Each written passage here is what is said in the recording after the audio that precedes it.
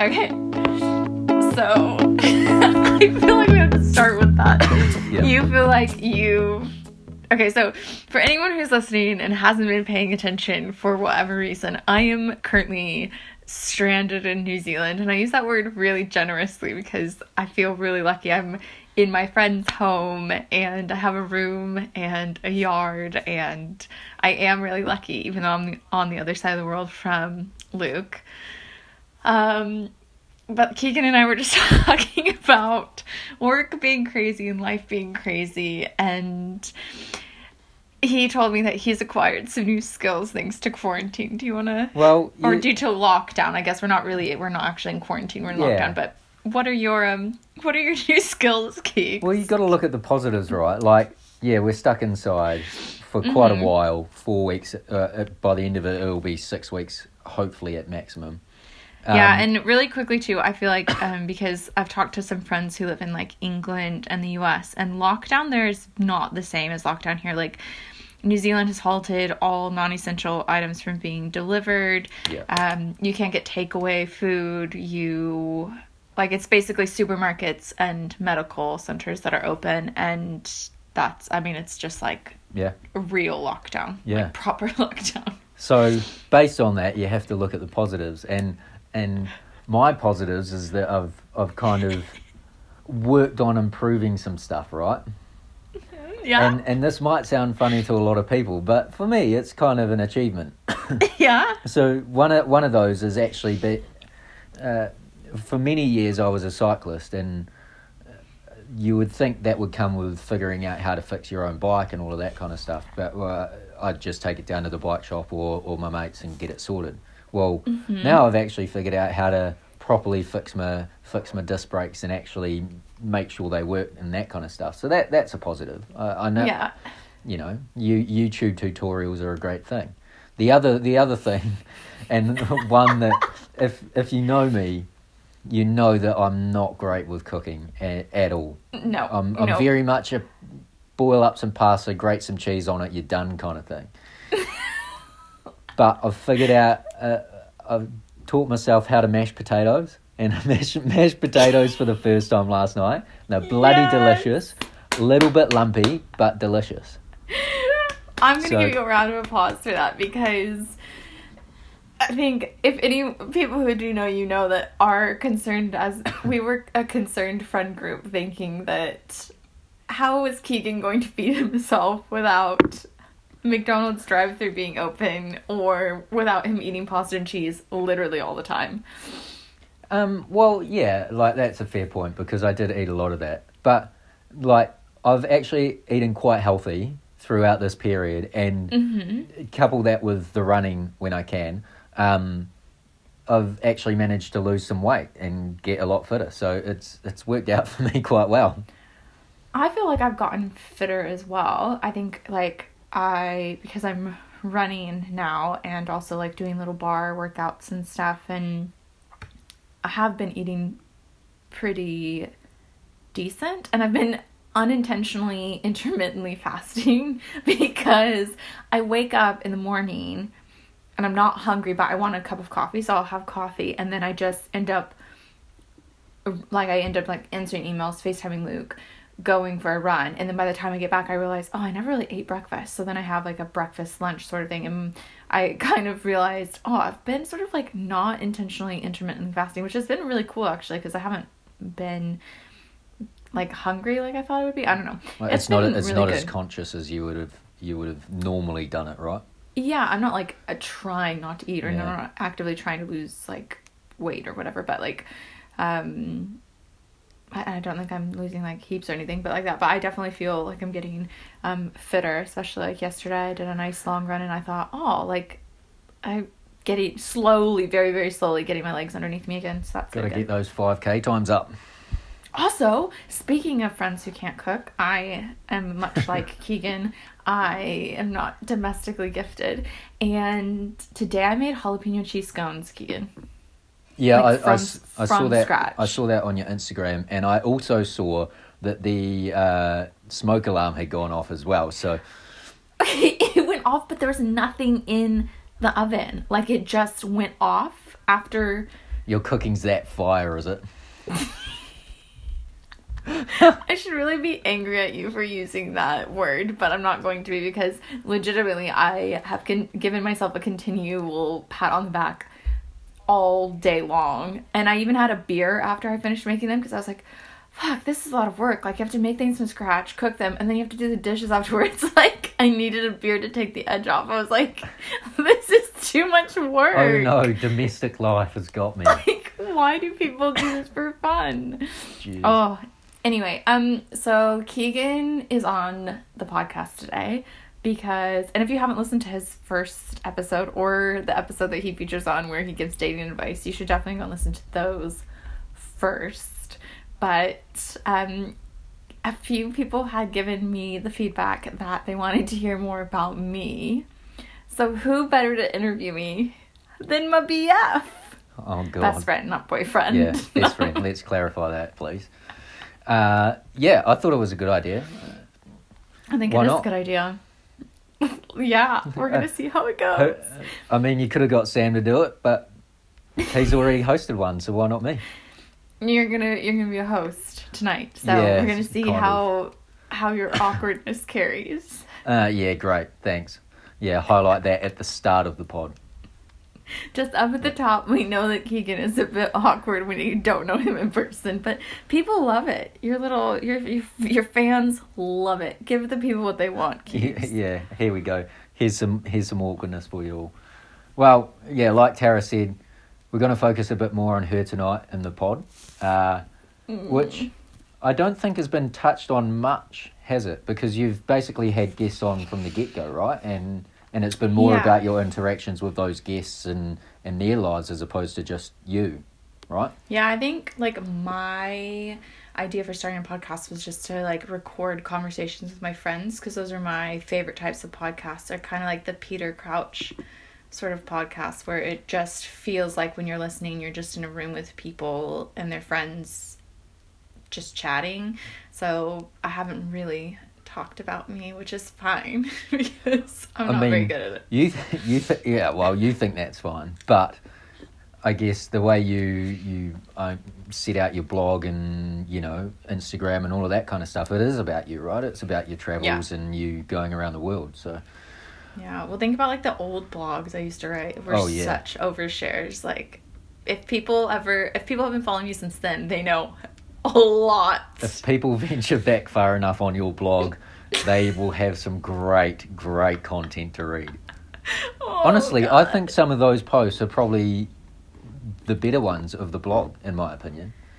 I mean, the ones that people read the most, because obviously I see my analytics, the one that every single time I check my analytics, the number one read blog on my site is that Sunday Feeling one from that time I was in London with old mate and wrote about, like, saying goodbye, and that is constantly read over and over again, and I don't know why, but I just feel like it's those oversharey, like, posts that most people would cringe about that people read the most. So, you know, It'd be interesting to know the reasons why people read those ones over other ones, right? I know I'm trying to, like, focus on travel content because I have so much, like, information to share and to make valuable, but yeah. Oh well. All right, let's kick this off then. First question. Okay. So, a lot of people know that you kind of kicked this blog off in the silly little Kiwi brand in New Zealand. Mm-hmm. So, what brought you to travelling to New Zealand and doing your, I guess your exchange? Is that what you call it? In New Zealand as opposed to any other country? Why New Zealand? Oh, well, I think there's, like, a lot of reasons. So the first, and then there's also kind of, like, no reason at all. I just, like, so my dad was in the military, as you know. So we lived over in Europe as a family for a while, over in England for a number of years. And so I'd already felt like I'd seen quite a bit of Europe, even though I hadn't seen it really as an adult. I felt like I'd kind of been there, done that. And I knew that I wanted to go to Australia.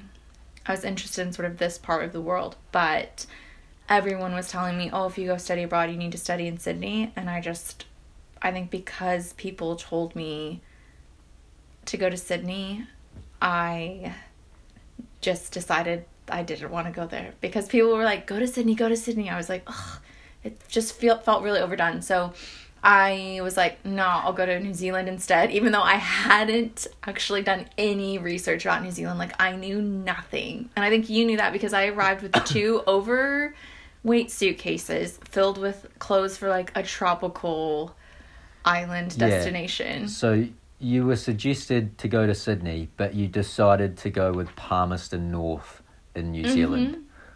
Go big or go home. And I think the reason that I wanted to study abroad in the first place was I was on a scholarship in Montana to run and just didn't get along with my coach. Didn't really know what I was doing there. Like, didn't love my degree, didn't love my coach or like the running. Wasn't performing at a high level at the time at all.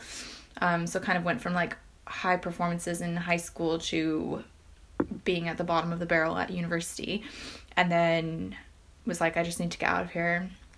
And so so that's why I decided to study abroad. And then everyone was saying go to Sydney, and I decided to come to New Zealand. And then it was between here and Otago, and I was just like, or it was between Palmerston North and Otago, and I was like, Palmy's cheaper, going to Palmy. And I never looked back. I don't know if I could picture you in the Dunedin party culture. I would have died. Like, I actually, when I think about me in Dunedin, I would have died of alcohol poisoning 100%. I'm not a big person. I cannot handle my liquor or my alcohol. Like, I would have died. Can you imagine? It would have been hilarious to see you in that situation. Not the over alcohol, but just dealing with Otago as opposed to Palmerston North. I actually I almost didn't study abroad at all because like my advisor, you had to get a form signed by your academic advisor to say like, yeah, you're okay to study abroad. And I went to mine at the time and I was like, I want to study abroad in New Zealand. And she looked at like the curriculum and she said, no, right now is not a good time. Like, you should stay in your degree and continue studying, and maybe your senior year you could go. Like, it makes more sense with the way the classes line up. And I argued with her, and she was like, I just can't sign off on it because I don't think it's a smart decision for you right now. And so I left her office and I forged her signature and turned it into the office and got to go. Did she has she found out about that? Does she know that? I don't know if she knows that, but I switched my academic advisor after that. So like when I turned the slip into the office and was like, yep, like Professor Pierce signed off on it, then I was like, and I need a new academic advisor, and I got a new one. Wow. So yeah. So, all right then. Ruthless. I didn't know that part. That's quite interesting. Yeah. Little rebellious Tara back at university. Oh yeah, Uni Tara. So you came up with a silly little Kiwi brand, which probably didn't mean to be a brand to begin with, but it's kind of turned out that way. How did you come up with that? I bought the domain name. Actually, I don't think I bought the domain name at first. I think at first I was just on a blogspot.com, like sillylittlekiwi.blogspot.com site, and I started it because I think I had just gotten Facebook and I didn't have a smartphone. Instagram I think had just launched, so it wasn't actually like a platform that people used. And so I originally just started the blog as a way for my friends and family to be able to read about my travels without me posting on Facebook all the time. And because Instagram wasn't a thing. So I just kind of wanted a place to put pictures and write about what was going on without having a paper journal and without posting statuses all the time. Yeah. So how did the name come about then? My group of girlfriends at university in Montana, they would always say like silly little this, silly little that, like pet names for each other. So, like, oh, you're such a silly little monkey, or like a silly little minx, or like, look at you like silly little bird or whatever. And we'd always call each other those things. I don't really know how that started, but it just became a thing. Like, yeah, and so then when I was looking for a blog name, I thought, oh, people in New Zealand are called Kiwis. I'll just do Silly Little Kiwi, and it's just stuck, and I haven't ever changed it. And I've been asked by so many brands and like sponsors and like IG, like Instagram strategists and companies like that. They're like, oh, we'd love to work with you, but we need you to change your name so that it's something that's more travel related, like Tara Travels or The Travels of Tara or Wanderlust by Tara. And I just have never, I've just been so stubborn about it. Like, I know I could probably make more money. One of those generic basic travel Instagrams. Yeah, because it wasn't ever meant to, like, it never started as a travel thing. Like, I mean, it was started because I was traveling, but the things I was writing about at the time were not travel related. They were like, me and Michael went to go get frozen Coke. Yeah, like you said, they're quite, I guess, personal anecdotes, right? Yeah. Yeah, like, old mate helped me decorate my dorm room today, or me and Keegan went for a run today. Like, it was never anything that was informative. That was not a run that we went on. That was a shuffle. I'd be intrigued to know how many times the blog says you and Michael got a frozen Coke, though. I imagine it's quite a lot. He just loves a frozen Coke. He just loves them. I loved them too at the time. That's why I gained like 30 pounds by the time I went back. Because all the alcohol and frozen Cokes I was eating and drinking. Too many Tuis and frozen Cokes. Oh my God. All right, next question. So what made you fall in love with New Zealand and what draws you back? I don't know what isn't to love about New Zealand. Like, I don't know how anyone could be here and not love it. Like, initially what made me fall in love with it was like the scenery and the people were so nice. Like, I'd never been anywhere where people were so nice for no reason, like just to be nice. So that was really appealing at first. And then just like the mountains and the beaches. I mean, even in a place like Palmerston North, like going to the beach is easy. Like Himatangi Beach is right there.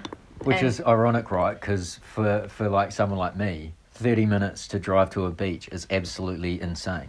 Yeah, whereas 30 minutes for you is like nothing because it would take like 5 days to drive there from Montana. Yeah, exactly. It was so nice.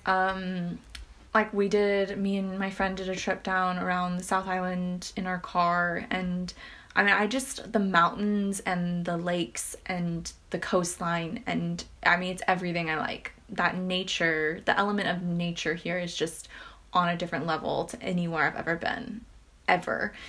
And especially at the time, it was like, whoa, look at these mountains, look at these hiking trails, look at the lakes. This is incredible. So that is what, like, nature and the landscapes here really sucked me in. But then also, I think what made me fall in love with it most heavily, because Montana is really beautiful too, is the people. Like, I think all the time, had I not been at Ferg, my life would look so different, because I would have never met you or Sam or Simon or Michael or Monique or any of the people that were Tosh. I mean, any of the people who, like, yeah, impacted me so much. And they were, I mean, you guys were my friends. Like, you were my family here. We all took care of each other. We went to the balls together. Oh, God, yeah. Went out on, like, nighttime missions in the snow together. Like, I mean, I think the landscapes and the nature and stuff is all incredible, but the thing that made me feel at home here was just the people. And it made me feel really safe to be super reckless at times, like getting a shitty tattoo or going skydiving or drinking too much on a Thursday night. Like, I felt safe to do all that stuff because it was like, yeah, but I've got cool friends who will love me regardless. So, done. Yeah, I guess Ferg was a pretty good place for that, right? Like, I imagine most of the halls were in their kind of ways. Like, they, that's what you do at university. You make a close group of friends, and that's probably the last time you'll make, like, really close group of friends kind of thing for a while, right? Yeah. So, but I don't know. Ferg seemed to have an even more I guess, family feel than the other halls. I think From our perspective anyway, right? Yeah, I think like part of it too is we were away from the campus, like we were up on that hill, right? So it was kind of like, I don't know, it felt like its own little community up on that hill. The halls and stuff being up there, like it wasn't kind of like the outcasts of the Yeah. university hall kind of scene, right? It's kind of like a group of misfits that just found each other. Like, yeah, I don't know. Ferg memories are some of my absolute favorite, and they're ridiculous when I look back on them. But Great segue, and I like that I got to use the word I can't hear segue you. because you can't hear me. You go. I can't hear you. We are currently experiencing technical problems. Please sit by. All right. Technical difficulties over. What was I saying? Segue. A segue into your favourite New Zealand university memory. And we could sit here and talk for hours. I could happily talk here for hours from our Ferg memories, but We have so many good ones from Ferg. It's so difficult to choose. Like the one the other day, you posted a photo of Michael Benner while we were out possum hunting, with the beer in hand and just loving life. That was a great memory. Good. That was so good. I've got so many good ones. Like, so Ferg Hall, our dorm hall, had like a ball, sort of a big dinner and a dance. And I remember Keegan went with me, even though like you didn't need a date or whatever. But I was like, Keegan, you've got to go with me, and like you can wear a tie that matches my dress. And it felt very much like prom night. But we dressed up. Well, everyone dressed up, but we dressed like to match, and so did like a few other people that we were friends with, and we like made it like everyone was like, you don't have to go with someone to the Ferg ball, and we're like, yeah, but it's so much better if you do. Like we were taking like pictures on the staircase and stuff together. It was so good. Yep, that was a good memory. I remember that night. That was good fun. Yeah, that was good fun. Oh my God. I mean, there's so many nights. There was one night that I remember really specifically that's funny, but I don't know if I should share it. Oh God, here we go. Go on, why not? What's the harm? It's not embarrassing for you, it's embarrassing for me. Do you remember when you and Mike and Monique were looking for me? And you came to my door and you knocked and no one answered. And then you I think I know how this ends. you went around to the outside and knocked on my window because my light was on, so you guys knew I was in my room. Yeah, you're just completely blanking us. because I was hanging out with someone, and so I kept hearing knocking on the window and you and Mike talking, and it was the most scared I think I've been in a while. I don't know what's scary about that. I'm not. At the time I was afraid of getting caught. Was it at a time where we weren't quite sure of the bigger picture of what was happening? Yeah, I mean, I think you guys were still playing dumb about what was happening. So yeah, so I remember being like, playing dumb. I don't want to say a word. Like, please do not like hear me breathing. It was so terrifying. What else? Me heckling at the sporting game was still one of my favorites because you guys are still angry about it, and I don't know why. If anyone who's listening has listened to the podcast that I was originally on, with Tara, you'll know that one of my biggest pet peeves is her American heckling.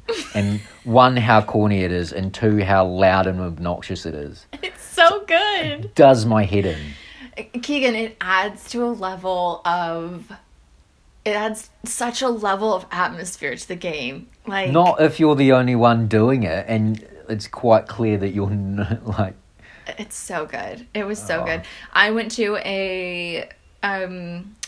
so Keegan and Sam and Benner, our friend Mike, were all playing in an indoor football.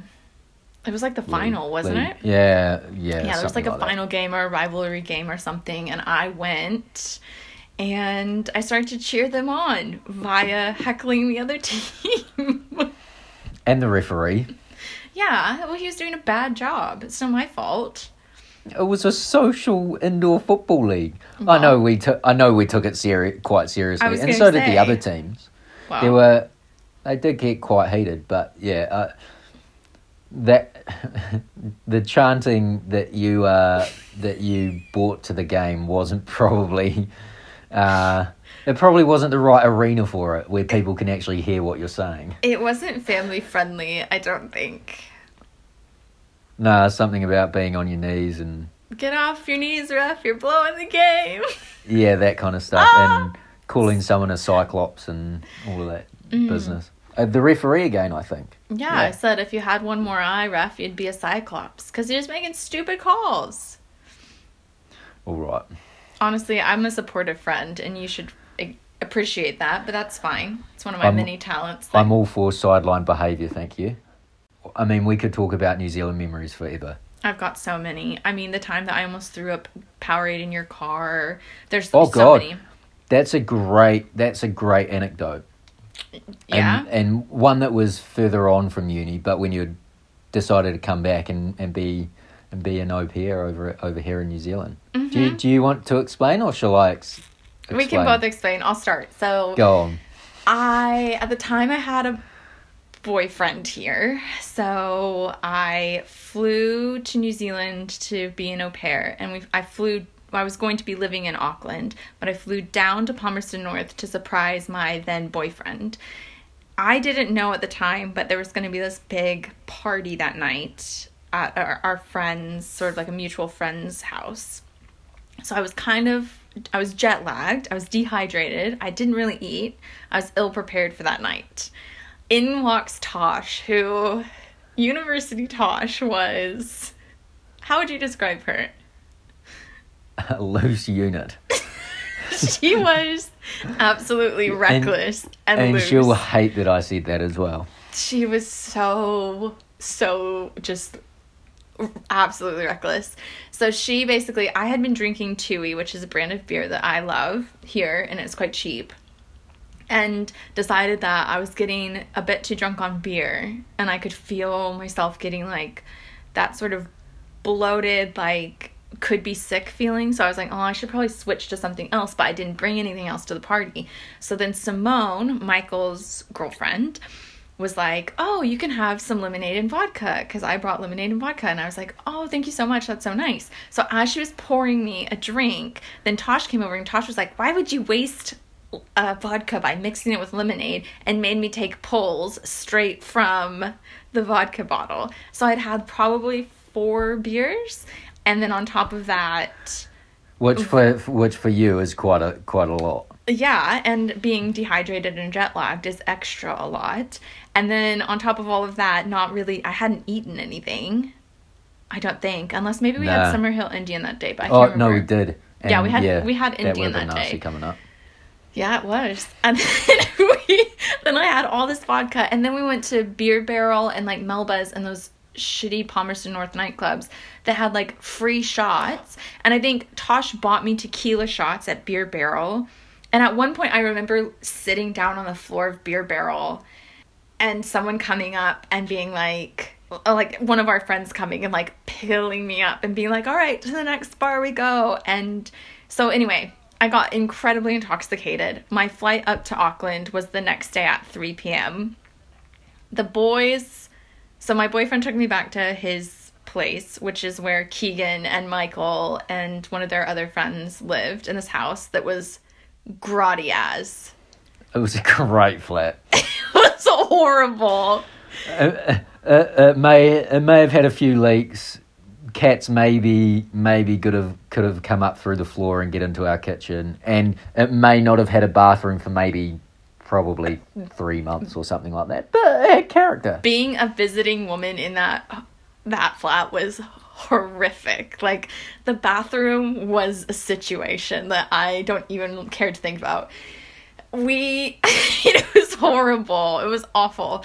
So at Ruahine the next morning, the boys wake me up and they're like, do you want breakfast? I'm like, yeah. I think maybe it was you or Michael who was like making eggs and toast. And I was sitting in the living room. Some more of my culinary skills. I was eating it in the living room, and I just remember thinking, like, I'm going to throw this up. I can't. So I ended up not finishing it, going back into bed and laying down. Then you guys were going to go to Pack and Save, which is a supermarket here. Yep. The boys wake me up, and they're like, do you want to go to Pack and Save? Like, it'd be good to get you out in fresh air. And so I'm like, okay, yeah, I feel a little bit better. That's fine. I do, I think, like, a loop around Pack and Save. Did I buy the... No, I didn't buy the Gatorade. Yep. I do a loop around Pack and Save, and you guys bought, like, Gatorades or whatever. Yeah, it was a bright red Gatorade, and once you saw us with it, that's, like, all you wanted. You're like, oh, I need that. Yeah, I was like, oh, this will be good. So because I'm ill, the guys let me sit in the front seat with Keegan, who was driving a car at the time, and he had the nicest car out of all of us. So he's driving back from Pack and Save back to the apartment, or to the house, and I'm just like, I'm gonna be sick. Please pull over. And Keegan, like, as he's pulling over and I'm trying to open the door, Keegan's like, not in the car. Like, he was so upset, thinking that I was gonna throw up in the vehicle, not concerned at all about my condition. Equally, because we were probably an hour away from taking you to the airport anyway to fly up to Auckland. And then I just spewed on the sidewalk, and you were like, don't get it on my car. And then I think Benner gave me his Powerade to, like, take a sip of, and I took a sip of it, and then I tried to hand it back to him, and he's like, no, you can keep that, like. Yeah, keep that one. Yuck. You need it. So then I went back into bed when we got home, and then you guys woke me up literally, like, the last second, like, all right, you have to rally, because you have to get, like, to Auckland, like, your flight's leaving, you're gonna have to rally. So we did that, and then I got to Auckland. The woman who I was going to work for and live with and watch her take care of her child picks me up from the airport, starts driving me to her house in Remuera, and she's, like, driving around all these roundabouts. She had quite a lead foot anyway, so we were going pretty fast around these roundabouts. And I thought that I'd felt better. Like, I slept on the plane right up. I was like, I think I'm okay. I think I can rally. And then she was like, oh, you must be so hungry. And she starts naming off these foods that she could make for dinner. She's like, we could have fish and chips. We could do lasagna. We could do this. And I just spew in my scarf. Like, right in my lap. On her, like, gear shift. All over in a nice her BMW. Bright, like, brand new BMW that she had, like, just bought. I mean, it was, and she just had it detailed and everything, and I just spewed all over it, like, the dashboard, and I remember, like, crying, taking a shower, and then calling, like, you guys and being like, I'm gonna be deported, like, this isn't. I remember that like, that call was quite funny. There you go, there's a little bit of insight into Tara. Lovely. I think that's a fantastic story. It's one of the classics. I'm just glad you didn't vom in the car, to be honest. In your car, yeah. I in my vommed car. all over Paula's. Oh, couldn't give two shits about her car. It's my car that matters. I know, you were so, instead of being like, are you okay, or holding my hair, you were just like, not in the car. Yeah. Car. Yeah. Imagine getting vom smell out of my car. You guys were very, very good at making sure I was cared for, though, so, you know. Oh, there you go. Kudos to you. All right, let's move country. Okay. Now let's go to Laos. Yep. So you've done a lot of travelling around different countries and stayed in various different countries for different amounts of time and all of that kind of stuff. Mm-hmm. But Laos is a significant one Yep. in your journey since university. Yeah, it is. Why? So... Why Laos of all places? It's similar to New Zealand. I just was like, everyone was going to Thailand, so I went to Laos. You just wanted to buck the trend. Yeah, it's like, forget it, I'm going to Laos. So when I moved back after au pairing to America. I lived there. I had to like go back because my visa was up. I lived back in the States, saving money to travel. I think I lived there for like 10 months and started traveling again. And I saw just an ad on Facebook one day, which was like volunteer with monks in Laos. And I was like, yep, I'm going to do that. Called the number, signed myself up, and like when next day when I went into work, I was like, all right, guys, I'm going to be quitting like in a month. Like a massive leap of faith. Yeah, because I was making really good money working in HR and like had, good health insurance and all that stuff, but I just wasn't into it. So yeah, went to Laos and I just loved it. It's very similar to New Zealand in a lot of ways. Like the people are incredibly generous, incredibly friendly. The natural landscapes are insane. Like the mountains there are wild, just out of this world wild. If you like lush jungle mountains, it's incredible there. And it's not like super touristy, so there isn't the sort of same tourism in Laos that there is in like Vietnam or Thailand. So Laos isn't exactly a place that jumps to mind as a place, like to my mind, as a place to go straight away, but like Vietnam, you know, probably more so, right? Yeah, absolutely. And especially Thailand, they're the more popular places. And Thailand and Vietnam have the infrastructure for it, so like tourism's quite easy there. Like, they've got you can get buses or trains different places, and like Laos just doesn't really have that super set up. So it just felt off the beaten path, and I went there at a time when I knew that I wanted to do something more in the world. Like I wanted to help the world more, which I know sounds super like do-goodery, but I knew I didn't want. I wanted to help in some way. You were I wanted looking to do something. For your purpose. I was looking for my purpose. Yeah. Oh God, that sounds so sappy, but fair. Eat, pray, love. And that kind of. Oh yeah, jeez. And that kind of goes into the next question. Like you were working for NGOs. Yeah. So one, what does NGO stand for? And two, kind of, you've kind of already answered it. What was the driver for going down that path? But so like originally my like bachelor's degree is in psychology. I was always really interested in knowing like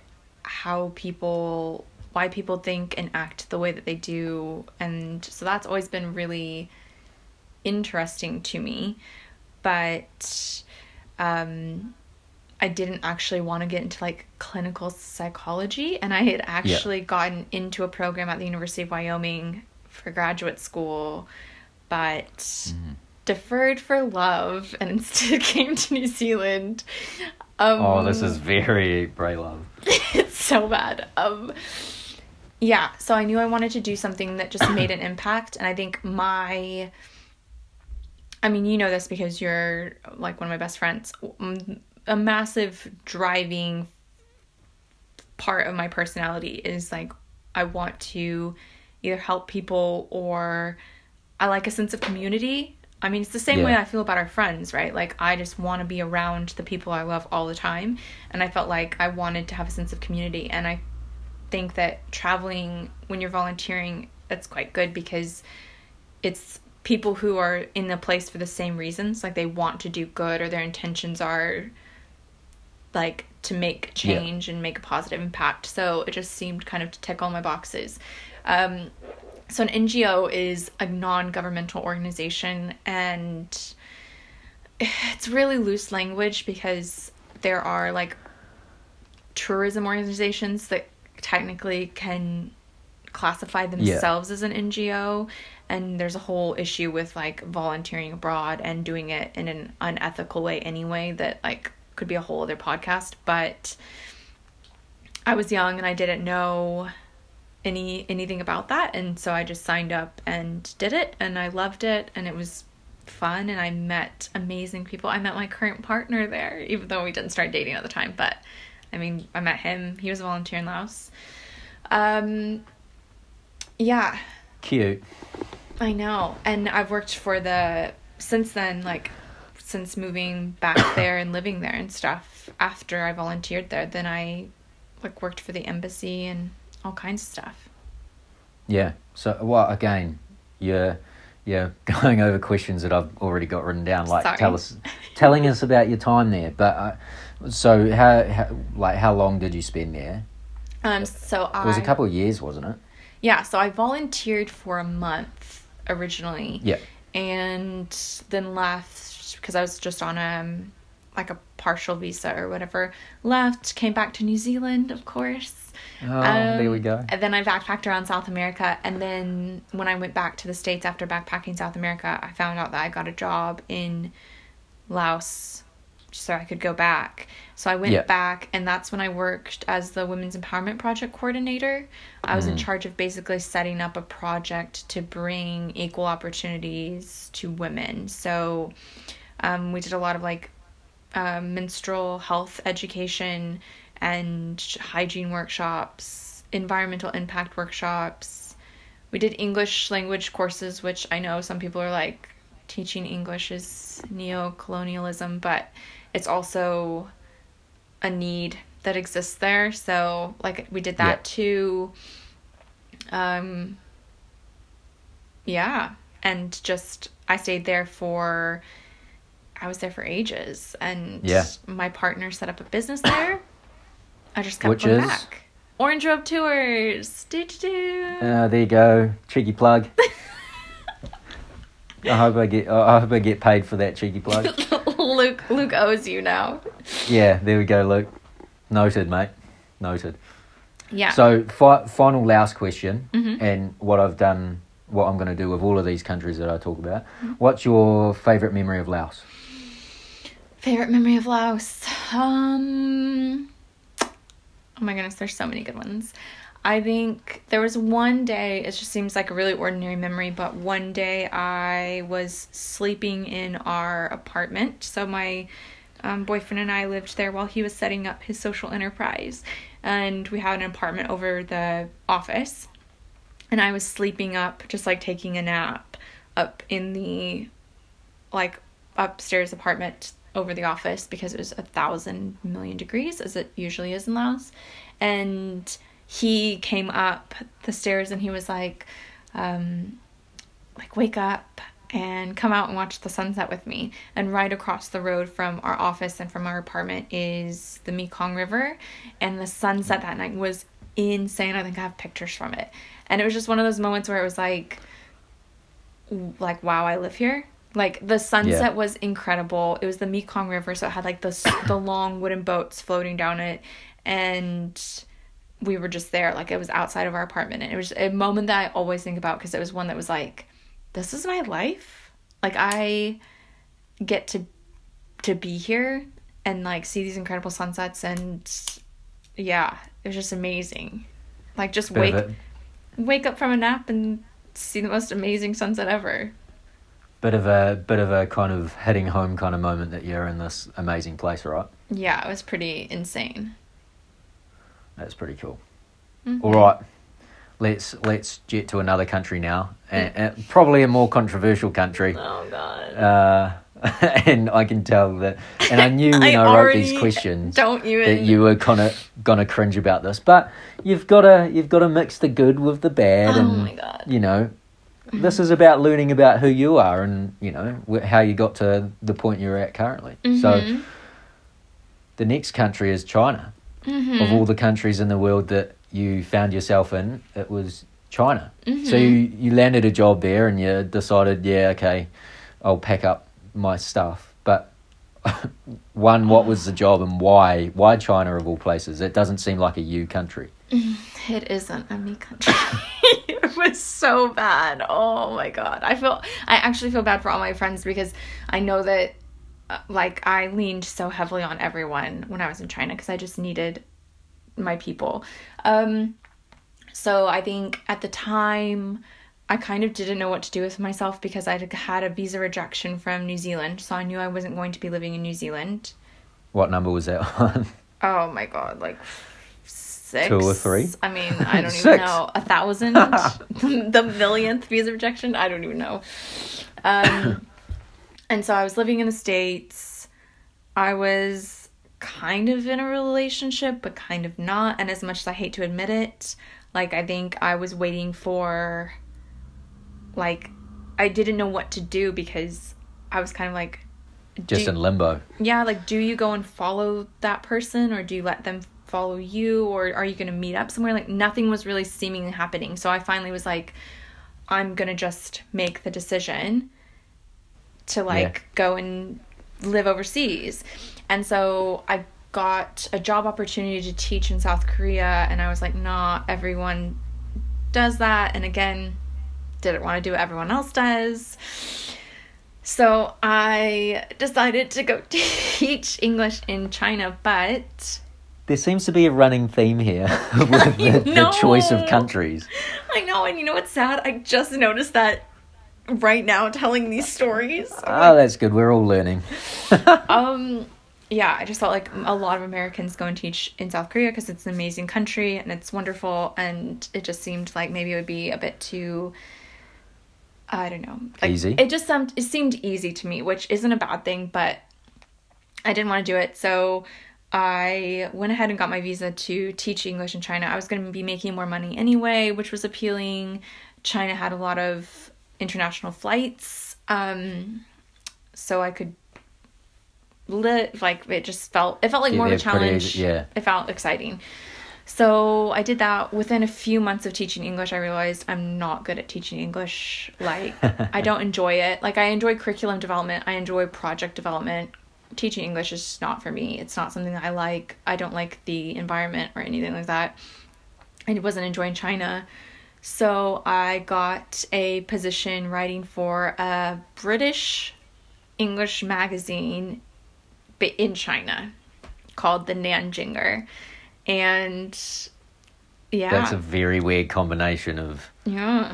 And I literally emailed them media. because I saw their magazine in a cafe that I used to go to all the time because it was the only cafe where they understood my English, and I couldn't figure out how to order anything in Chinese. So I went to this cafe and I basically lived off of their blueberry muffins and their coffee every day. And I saw this magazine on a table and looked through it, and I was like, oh my God, it's in English. And I was reading it, and then I took the email from the back that was like, for media inquiries, email this like editor at whatever. And I went to my apartment and I emailed the editor, and I was like, can I please write for your magazine? Like, do you take contributing writers? And he was like, come to the office and I'd love to meet you and have a cup of coffee with you. And completely by coincidence, Keegan, the office for the magazine was 2 blocks from my apartment. Like, It was right down the road. I didn't know that either. Yeah. And so I was like, wait, that's my street. And then I was like, no, maybe my Chinese is bad. And I remember Luke, like, walking me to the office and us being like, it was right here the whole time. And I went, and that was when I went through my little, like, mini depressive phase where I took down my blog. Yeah, there was a phase where the blog was no longer happening, and it was all because of China. Yeah. And yeah, and so I had a cup of coffee with him, and he was like, why do you want to write? And I was like, I'm going through heartbreak. I'm a mess. I don't have my life together. I don't know why I'm here. I don't enjoy China at all. Nothing about this place is enjoyable to me. I just need to do something that I feel good about, and words have always been my thing. Like, writing has always been something that I can go back to wherever I am. Like, I can find my words, and as long as I have my words and as long as I have language, I feel okay, and I feel like I'm like, that's something I can handle, and like, the world's okay. And he was like, well, that's a very honest answer, because he was like, do you have any bylines? Do you have any experience working for a magazine? I was like, nope. And he was like, all right, you're hired. So wow. He was just like, he said that he'd never had someone come in and talk to him that was like that honest. Yeah, like, that was interesting. Yeah, literally just like, I have nothing left to lose. Like, please. I've got no skills. Yeah. Like, I'm not liking this country, but hire me anyway. Yeah. And so Wow. I wrote about it. Yeah. Nice. What things did you write? So to start with, to learn, I did a lot of like current events stuff. So like I wrote about like he would send me, like the editor would send me to like festivals, because like at the time like spring festivals going on, there's a bunch of stuff. So I'd go to like events and then write up what was happening, or like new restaurants would open and I would go and I'd write like an English review of the restaurant, like how easy is it to order in English, and is it expensive, and how good is the food, and this, that, and the other thing. And then after a few months of that, then the editor was like, why don't you try to write an A column, which is a like 2-page spread in the center of a magazine. It's typically like where most people just naturally open a magazine to first. So it's like an A piece. And I was like so excited. Do you remember how my voice changed because I was so used to being sick? No, I remember that quite vividly. That's basically what all our chats were. Yes. Yeah. Because I was so used to being sick that sounded like my mine voice sounds actually, like now. Like physically changed, because I remember someone called me and was like, you sound different. And I was like, yeah, I do, because my voice has had to adapt to me having a croaky voice all the time. So now my voice has actually changed. It was not a pleasurable experience. I think maybe going back when I wasn't in like the throes of like heartache and like figuring out a relationship, and also going back as maybe a tourist where it wasn't like a more permanent situation, I think that it would have been more enjoyable. But like uprooting my life, moving to China, a place that can be quite isolating when the internet isn't working and this, that, and the other thing, at a time when I was really emotionally vulnerable and really just not in a good headspace, I don't think it was the right move for me. Probably not the right jump, was it? Nope. But I made it. Back in New Zealand now. Yeah. All right. Let's kind of wrap this up. This is a long pod again. Yeah, that's okay, all right. We'll do some quick fire questions. All right. Okay. So, first one, what's the best piece of advice you've ever received?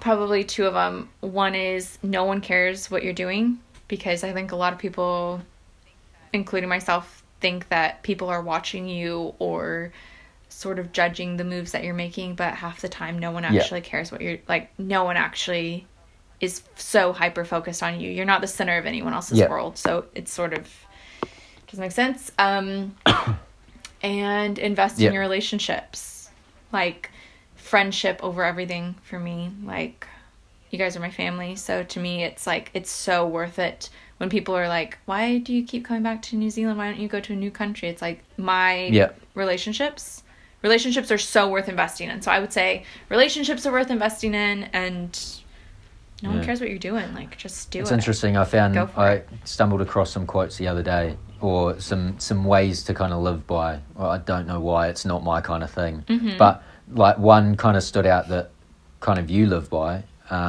which is like live deliberately.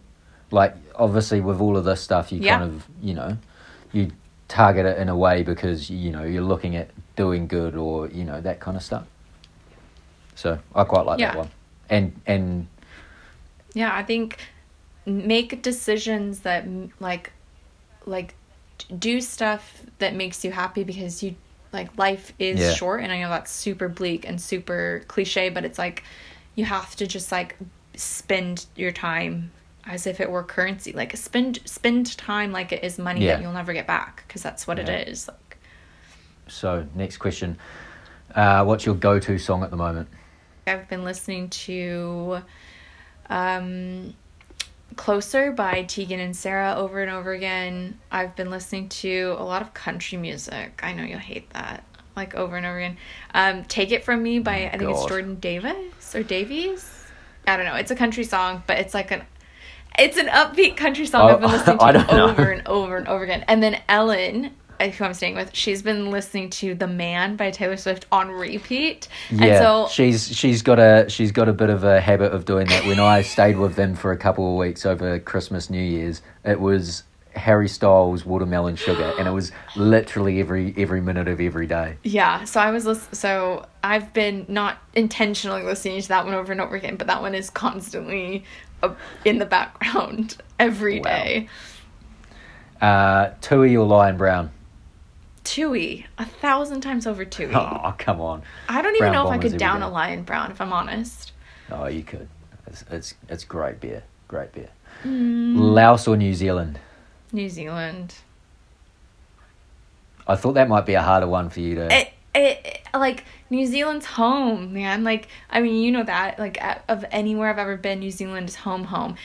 Laos is my home in Asia, and if anyone were like, where's your favorite place in Asia? Not China. Like, anywhere Laos but China. has to be it, but I do feel like they're very similar in a lot of ways, although obviously super different. But my life in Laos is super, super simple, and it's very comforting, and anytime I go back, I do feel like I'm going home. But, I mean, New Zealand has you guys, and New Zealand has... Oh, stop it. Favorite foods, favorite beers, favorite mountains, favorite everything. So it's like, you know. Fair enough. Favorite TV show currently?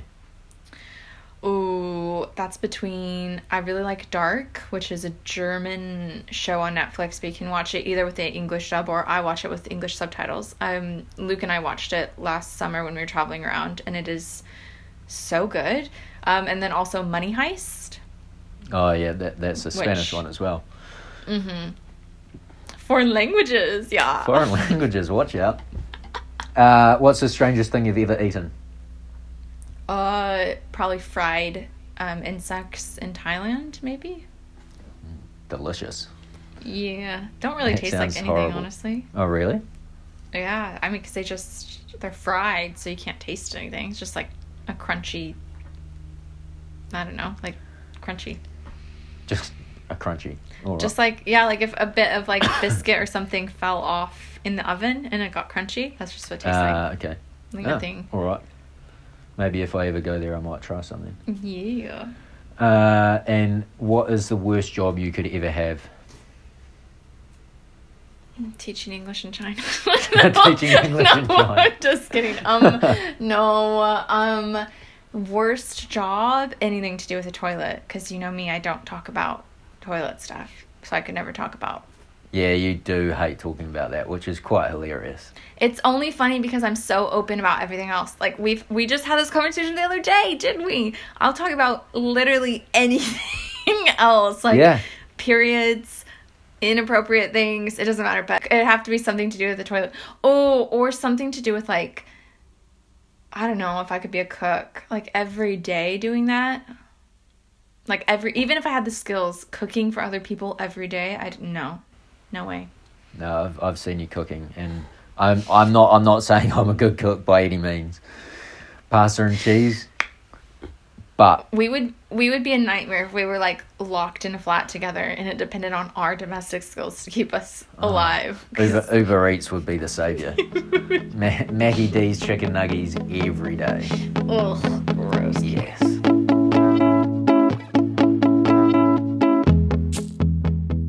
Question really quickly. Are you gonna invite me to Go Sam's away. Stag Do? Like I keep saying, you're like the more persistently annoying you get about this, the less likely I'm gonna ask. I'm not being annoying. You I don't I'm think you being are. endearing. I think you am. I think you definitely are. I'm being endearing. Keegan, doesn't it warm your heart to know there's a human being who cares enough that they want to be invited to this? And I've offered to shave my head. I've offered to not say any words. I've offered to tape my tits down so you can't even tell that I am a woman. I've not heard you saying that one before. I'll do that. No. Fine. I'll wiggle my way in. I'll worm my way into your heart. It'll happen. God, here we go. Just like she's been trying to do for 10 years. All right. They say if you're friends with someone for 7 years, you're friends with them your whole life. And you know what? I'm stuck. Bloody hell.